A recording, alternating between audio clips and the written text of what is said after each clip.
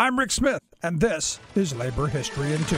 On this day in labor history, the year was 1908. That was the day the U.S. Supreme Court ruled on the Loewe v. Lawlor case, also known as the Danbury Hatters case. In 1902, the United Hatters of North America attempted to organize the fur hat company, D.E. Loewe Company. Loewe refused to meet with the union. The union struck and called for a nationwide boycott of Loewe hats. The AFL assisted in popularizing the boycott. They worked to convince retailers and customers not to buy from Loewe. The company sued the union's business agent and hundreds of its members. Loewe claimed the union violated the Sherman Antitrust Act of 1890 by interfering with interstate commerce. The Sherman Act had been designed to control big business monopolies, trusts, and cartels like the Standard Oil Company. An 1893 case, United States versus Workingmen's Amalgamated Council of New Orleans, established that the Sherman Act applied to labor unions as well.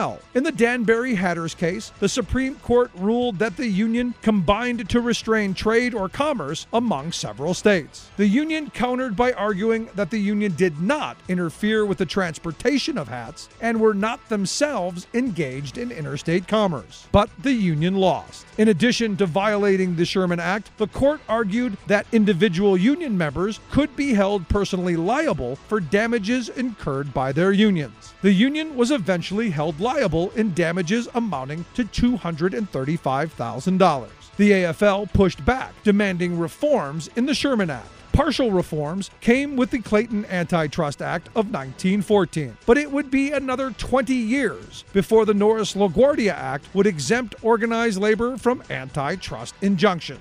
Labor History in 2 brought to you by the Illinois Labor History Society and The Rick Smith Show.